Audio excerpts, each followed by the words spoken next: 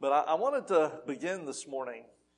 We were going to do this last week, so we're going to do it now. We're going to do it for the next few weeks here. But I want to ask you a question. How many of you here today are familiar with the kids' game Follow the Leader? How many of you have ever played Follow the Leader? Okay, so there's quite a few of you here that have played Follow the Leader. Well, it goes like this. One kid will be chosen to be the leader, and he or she would set off on a path to adventure, and everyone else had to make the choice as to whether or not they were going to follow or not follow the leader. And so I can tell you from experience, because I did it quite a few times as a kid, some kids who were chosen, I would willingly follow them. The reason why I would follow them is because I trusted them. I knew that they were not going to take me to places that were dangerous or get me hurt or get me into trouble. But when others were selected as leaders, I would cringe. And others would cringe. And I hate to say this, but I might have been one of those that they cringed about. And sometimes we would choose not to follow that person. But there were other times I would follow anyway just to be a rebel. You know what I'm saying? And this all at about 6 or 7 years of age. You wanted to be a daredevil, be a rebel, and didn't care about the outcome. But, follow the leader is quite a silly kid's game. But if you think about the game itself, I think that it has really a lot of great meaning for us in our lives. And it reminds me of the story about this high school graduate. She wanted to apply for some colleges, and so she was completing this application for college. And there was a question on the application that made her heart sink. She goes, I'm going to have to answer this question. I want to answer this. The question was this: do you see yourself as a leader or a follower? And even though she wanted to write leader, honesty got the better of her. And so what she did was she wrote follower. When she sent her application in, she said, I doubt I'm going to hear back from them, because, she expected the worst. But see, to her surprise, she received an acceptance letter in the mail from this college a few weeks later, with this note attached to the acceptance letter. And the note said this. It said, it appears that this year our college will have 1,452 new leaders. We are accepting you because we feel it's imperative that they all have at least one follower. So if you get the drift there, but anyway, the truth is this. Every single one of us in this room is following something or someone. We're all following something or someone. Some people follow in the footsteps of their family. They just take that business, it's like a generational thing. They just follow with their family. Some follow a philosophy of life, like the golden rule. Some people believe that. Matthew chapter 7 verse 12. And so they follow that golden rule. Do unto others as you would have them to do unto you. That's what it says. So while others follow their own intuition or philosophy or religion or family or friends, they do whatever they feel is right in their own eyes. But the question I have today for each of you is, what about you? Who do you follow? Or what do you follow? You don't have to answer that question. I just want to know. I want you to think about that. Who do you follow? What do you follow? Because that's going to be important for us over the next 15 or 16 weeks. We're going to talk about that. As Christians, we are by definition what? Are we? Is that what we are? Okay. Well, we'll see, I guess. Because that's what it is. We're disciples of Christ. A disciple is a learner, a follower. And so that's what we are. Unfortunately, many churchgoers today, I would describe them as more like fans than they are followers. We may wear a cross But more times than not, we don't bear the cross. Just think about that for a minute. You know, you come to church, we know all the songs, we open our Bibles, we take notes. We all do, we do that. We walk out and we go to our car, and maybe your car has one of those Jesus fishes on the bumper, the ichthus thing, on your bumper there. We say grace before we eat our lunch. But that doesn't necessarily make you a follower of the Lord Jesus Christ. You know that? I don't know if you knew that or not, but it doesn't make us a follower of the Lord Jesus Christ. See, in the Jewish culture, whenever a young aspiring disciple set off to follow his chosen rabbi, the rabbi was his teacher. That's who that was. The family often had a traditional blessing that they would say to that person as they would follow their rabbi. They would say, "May you be covered in the dust of your rabbi." That's what they would say to them. In other words, may you follow in the footsteps of your rabbi so closely that you are covered in the sand kicked up by his sandals. That's what it meant. So I think this is exactly what Jesus has called us to do. That's what he's called us to do. To follow in his footsteps, to teach what he has taught, and to do what he did and to live the way he lived. And we know that because we've read the scripture and we know what Jesus did. We have the Gospels, Matthew, Mark, Luke, John, to be able to find out what Jesus did and to follow him. Now, obviously, Jesus isn't standing here in front of you. He isn't standing here. We can't physically follow him the way that his early disciples did, can we? We just can't. Not like they did. And, if you've been here on Wednesday nights to see The Chosen, it's really given me a quite a different perspective of the life of Jesus. And I really wish that I could have been in that era. I don't care about all the necessities and all the things that we have, the things that make life easier. I would have loved to have just had him give me a hug. I mean, it's so interesting how they portray him and how lovingly and compassionate he is. We can't physically follow him that way like the early disciples did, but that's why Peter tells us in 1 Peter, notice what he says here. 1 Peter chapter 2, verse 21, he says, "To this you were called." He says, "To this you were called because Christ suffered for you, leaving you an example that you should follow in his steps." That each one of us should follow in the footsteps of Christ. That's what he wants us to do. And that's why God gave us the gospel message, so that we could read the gospels, so that we could study them, so that we could memorize them. How many of you are doing your memorization? Okay, how many of you got the first 2 scriptures down? Anybody? Okay, you want to try it? Well, we're going to have someone do it at the end of the month, so get ready. I've got mine down too. But, that's why we study it, we memorize it, and we discover how Jesus lived and how Jesus loved. That's what I want to do. So that we can do the same thing. So that we can be like Christ. There's no greater goal in life, I believe, than to try to be like Jesus. And so that's what he wants us to do. He wants us to be like him. So in order for us to follow Jesus more closely, it's imperative that we see him more clearly, that we enlarge our vision of who Jesus is and how Jesus lived. It's kind of interesting because I've been to some churches that you can go through a whole church service and not hear the name of Jesus mentioned one time. But then there's other churches that I've been to that just about every other word that comes out of their mouth is about Jesus, which is great. So from now on until Easter, at least till past Easter, I'm going to invite you to join me. We're going to take this journey of following him, following Jesus through the pages of the Gospel of Mark. How many of you have ever read the book of Mark? Okay. If you read through the Bible last year, you read through the book of Mark. So we're going to have you read through that again this year.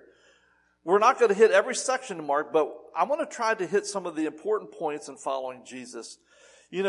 Mark is one of the shortest gospels of all the four gospels. It's only 16 chapters long. You could sit down and read through the gospel of Mark in probably an hour and a half, maybe, if you're a slow reader like I am. But it's it's the shortest gospel. It's also the first written. I mean, it's not the first one in the Bible that we see. We have Matthew, then Mark. But as far as the historical aspect of it, it was the first gospel written. And it was written right around 45 AD. It was written by John Mark, who was the nephew of who? Anybody know? That's right, of Barnabas. So Mark traveled with his uncle Barnabas, and he also traveled with the apostle Peter.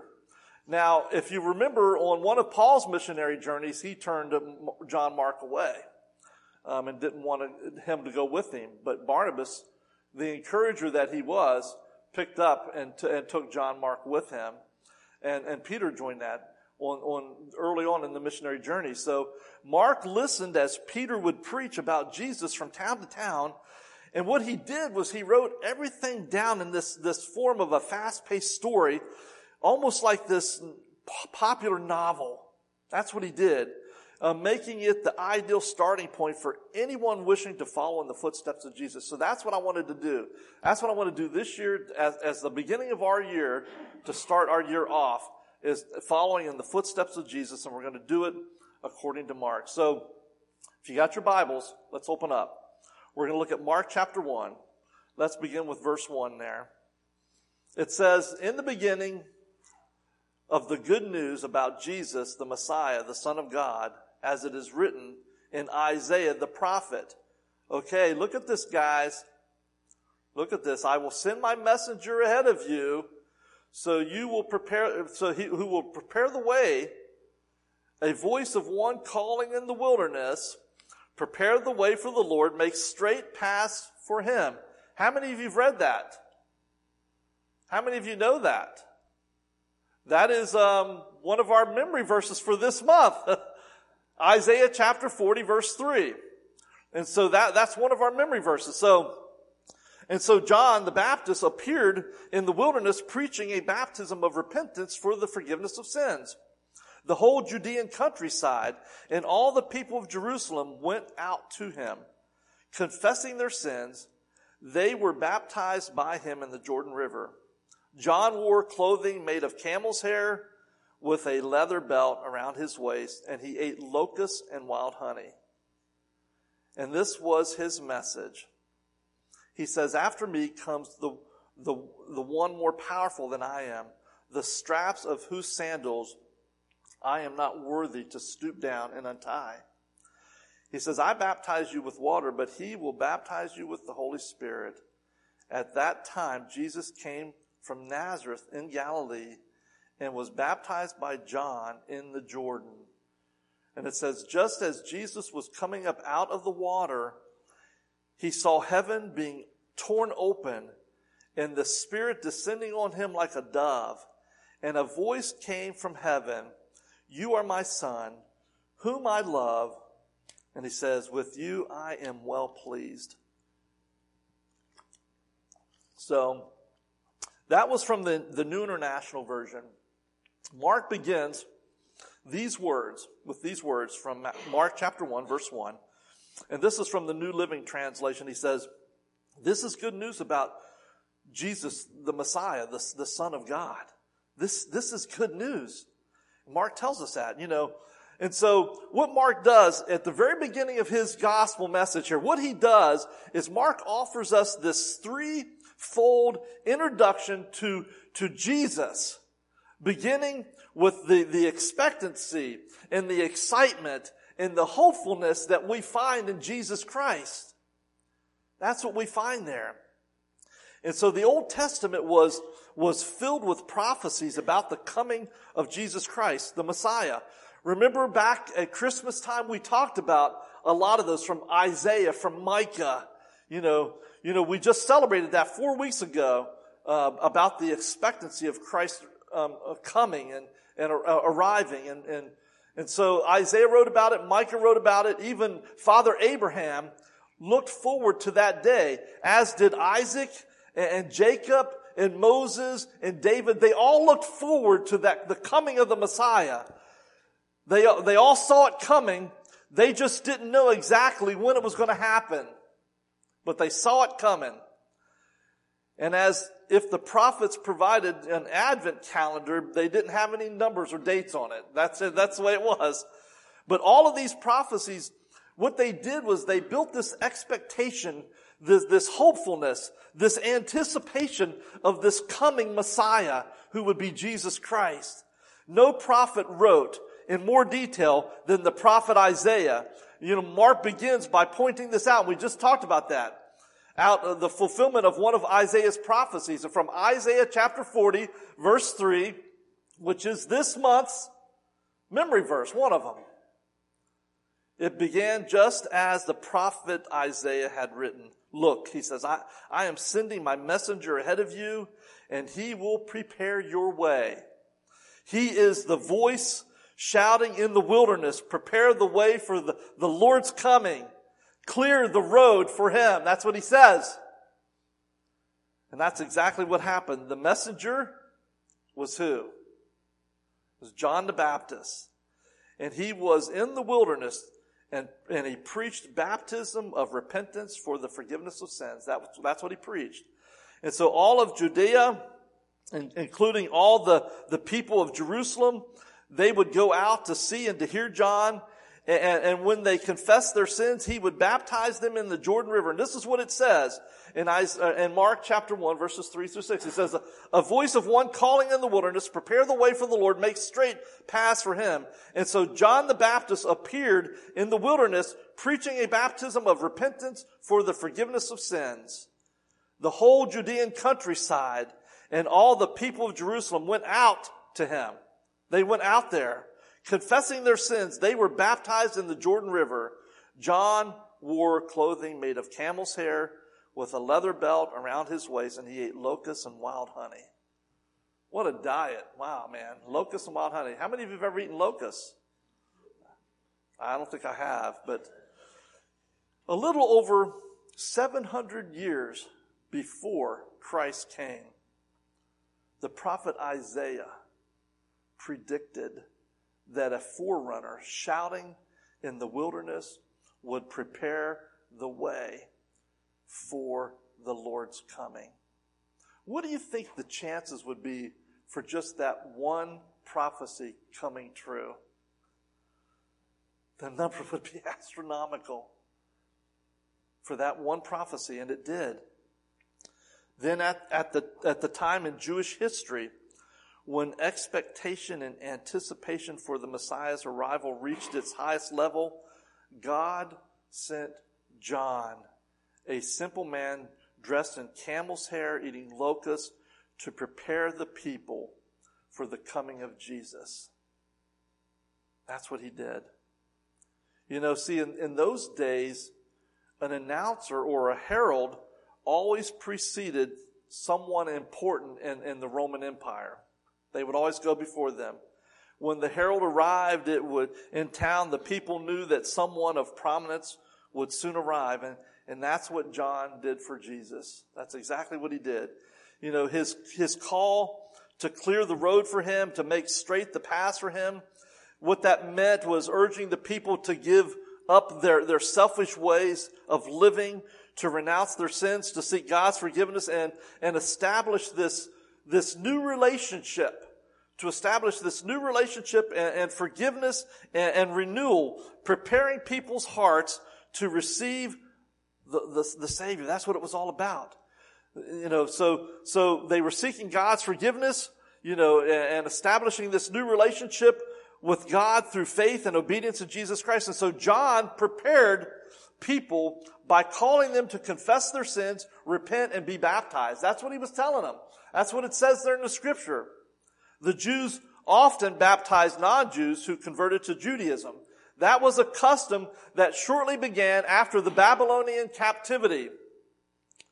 But John took this existing custom and he gave it a new meaning. Baptism became a visible sign of repentance, and forgiveness and renewal, preparing people's hearts to receive the Savior. You know, people who don't know Jesus need that. They need to be prepared to be able to meet Jesus. I can't imagine having not been able to do that going into eternity.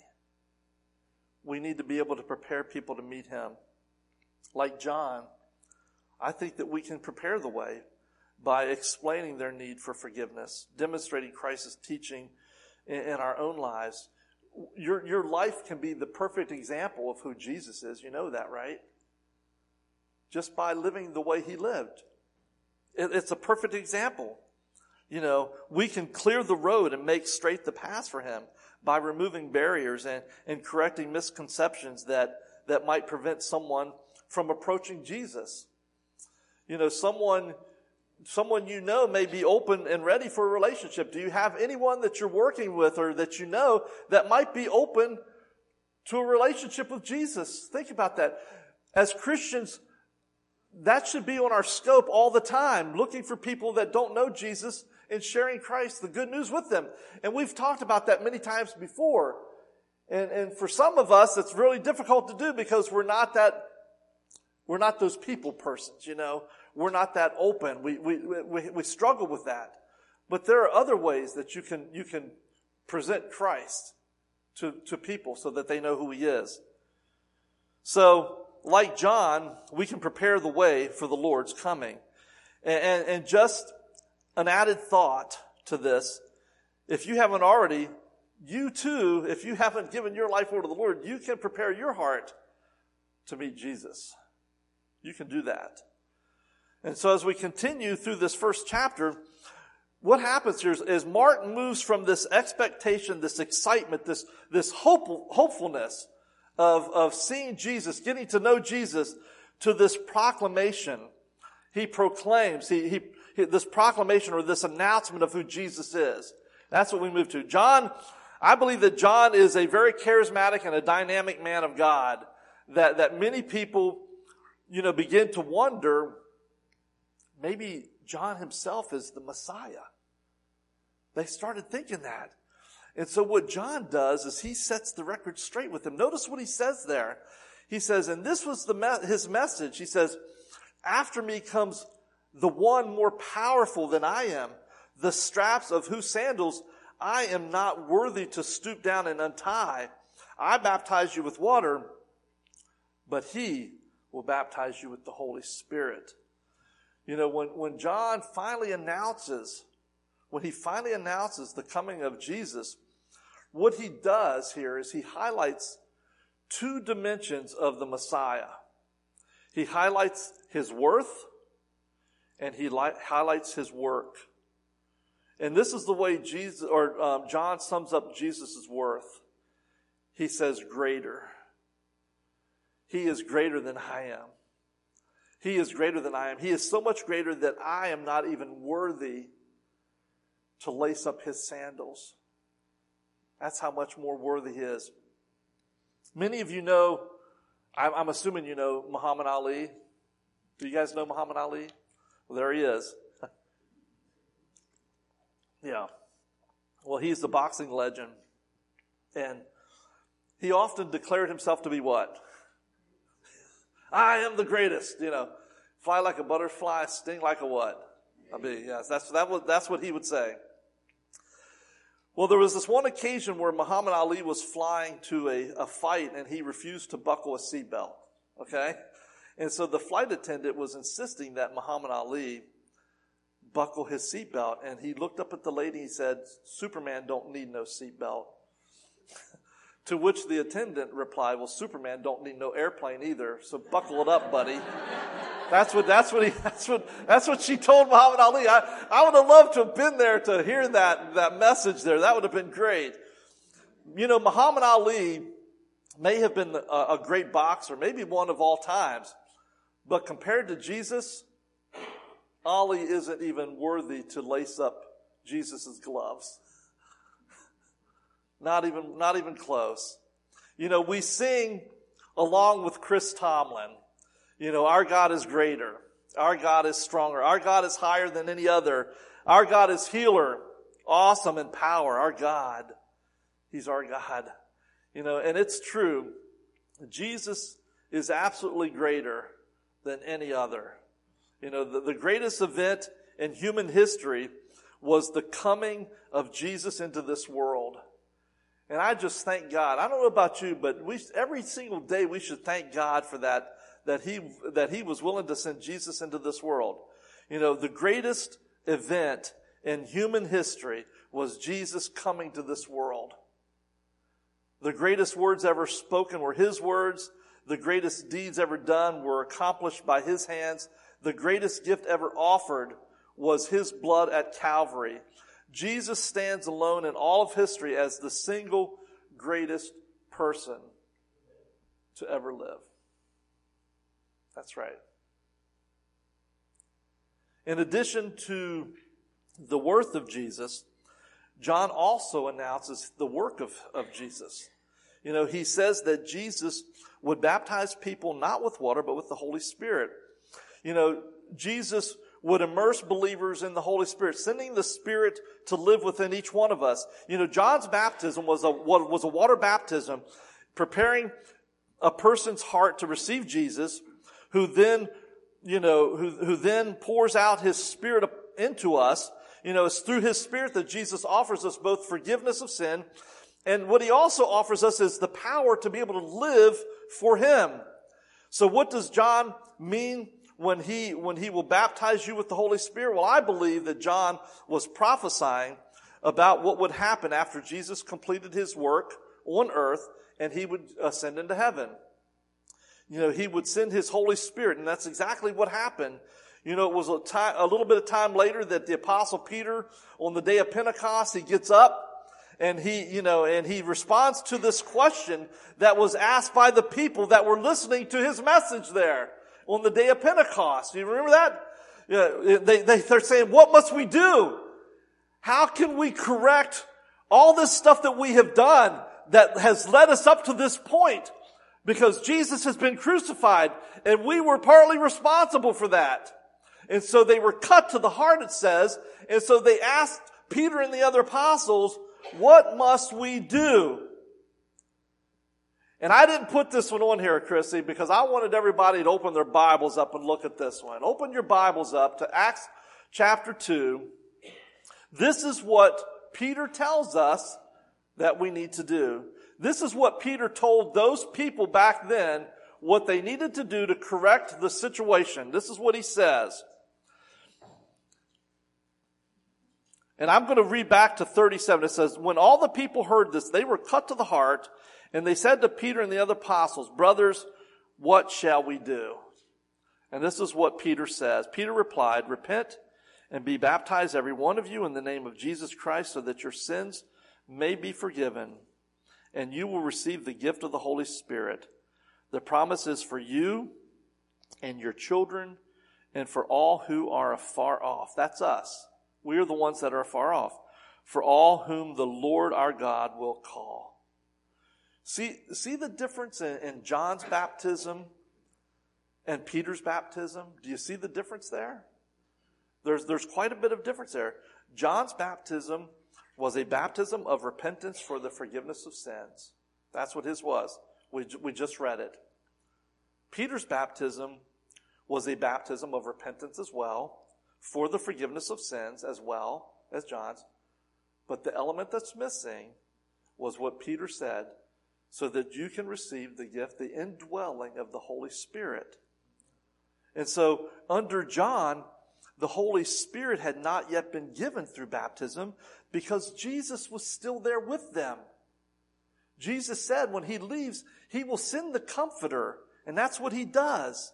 Once He departed, the Holy Spirit came to indwell each follower who will give their lives to Jesus in the watery grace of baptism.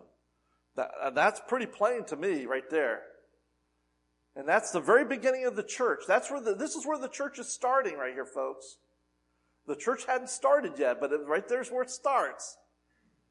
And so that's what Peter says. Those people asked Peter told them what they needed to do.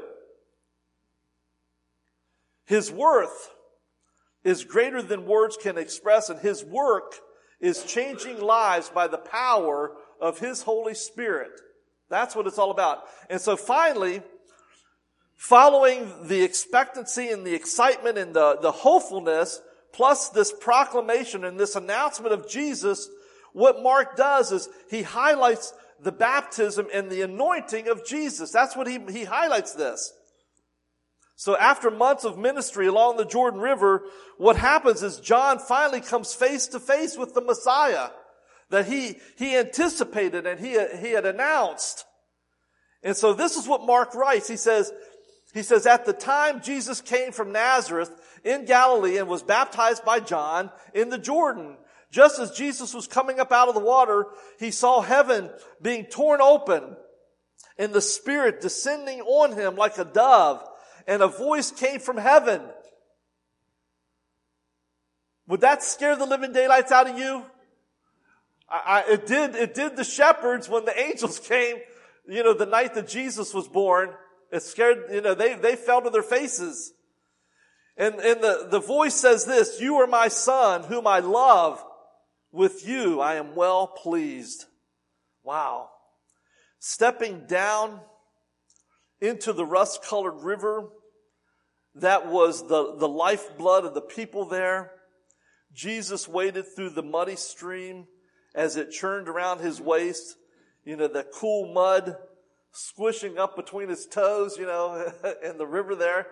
Because I heard the river Jordan is pretty muddy. It can be anyway. What an awe-inspiring sight this must have been to behold. And perhaps maybe a bit confusing too, especially for John. See, Jesus' baptism is one of the most significant moments, I believe, in history. And any attempt to unravel its mystery and majesty ought to be seen for what it is, a human perception of a heavenly event. But we can't help but ask some questions here. John preached a baptism of repentance for forgiveness of sins, but Jesus had no sin. Does that make sense to you? Jesus had no sin. He was sinless. He was spotless. He was perfect. But as Jesus descended into the water, he came down to our level. Remember that song? It would have been in our day. He came down to my level because I couldn't get up to his. It's that concept. I think was that the Imperials? I think it was. Yeah. He came down to our level because we couldn't get up to his. And so through his baptism, what Jesus was doing here is Jesus identified himself with you and with me. See, baptism was for the immoral. It was for the impure. It was for the liars. It was for the adulterers. It was for the thieves. And yet, Jesus willingly plunged into the water as if to say, I'm with you. I am here and I am with you and I am for you. And so he came to the river because we are sinners. He came to that river because we are sinners. He was washed because we are not clean. And he did what was right because we often do what is wrong. In other words, what happened there is he became like us so that we could become like him. Amen? That's what happened. By allowing John to baptize him, Jesus showed support for John's ministry, for John's message. He identified with our humanness, and he gave us an example to follow. That's what Jesus did. But as mysterious and intriguing as Jesus' baptism was, what happened next was I think it was kind of mind-blowing. As if the sky were a curtain, the heavens parted, and a river of light, tumbled down to earth. The crowd came to see and to hear this wild-eyed preacher from the desert. But what they see next probably hasn't ever been seen before.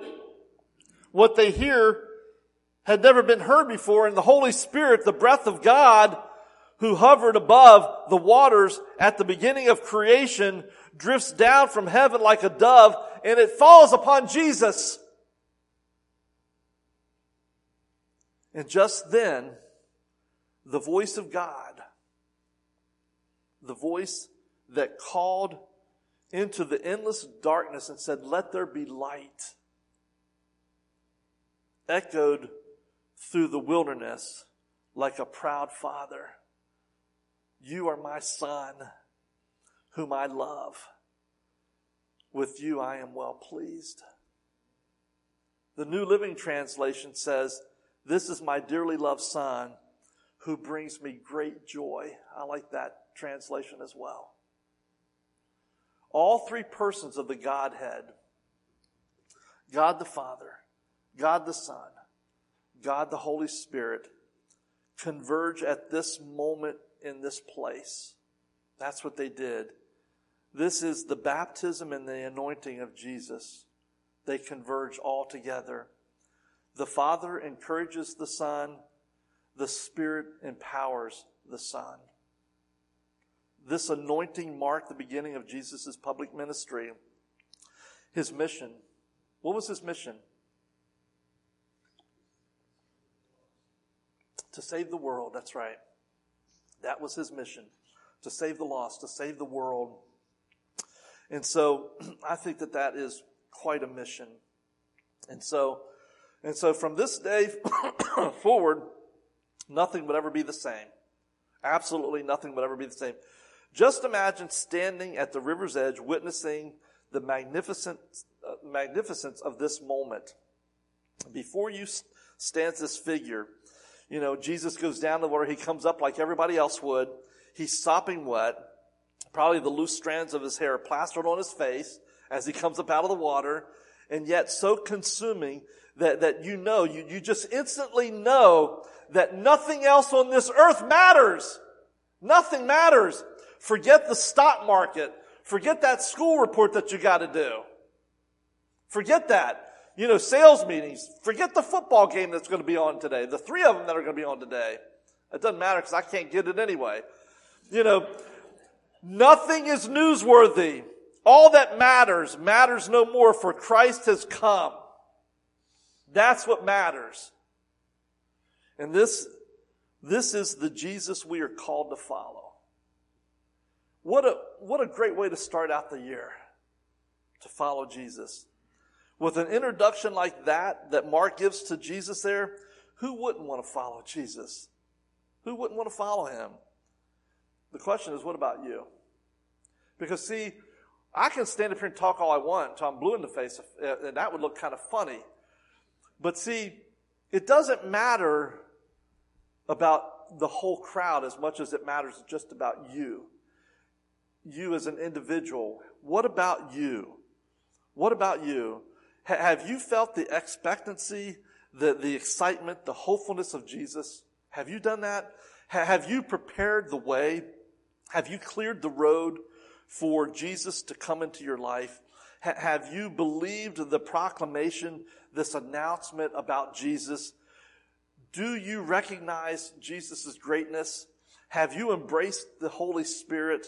You know, have you joined Jesus in the watery graves of baptism? Have you done that? You know, our journey is to follow Jesus, and it begins right at the river's edge. That's where it begins. And that's where we are right now, right at the river's edge as we begin. You know, Kyle Idleman, I don't have the book here, it's in my desk, but Kyle Idleman, he's the preacher out at Southeast Christian Church. It's a church of like 30,000 people. He wrote this book a few years ago called Not a Fan. Anybody ever read that book, Not a Fan? Okay. In that, he says this.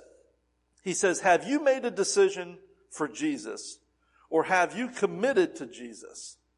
That's the question he asks. Let me say that again. He says, have you made a decision for Jesus or have you committed to Jesus? He says there is a difference. There shouldn't be, but there's a difference. Many have made a decision to believe in Jesus without making a commitment to follow Jesus. But the gospel allows for no such distinction. Biblical belief is more than verbal acknowledgement. That's what he says. Many fans have repeated a prayer or raised their hands or have walked forward at the end of a sermon and made a decision to believe, but there was never a commitment to follow. Jesus never offered such an option. Did you know that? He never offered such an option. What he is looking for is he is looking for more than words of belief. He's looking to see how those words are lived out in every single one of our lives in this room. That's what he's looking for.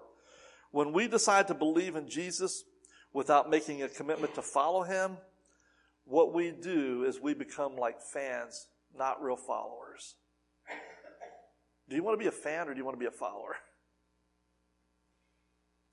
The title of this series that I'm doing for the next many weeks is called Where He Leads Me, I Will Follow. The question as the band comes on up this morning and we'll close our time together is this. Will you follow him this year with every part of your life? Not just a little bit of your life, but every single part, 100% of your life. If you need to make a decision to do that, we're going to give you the opportunity to come this morning.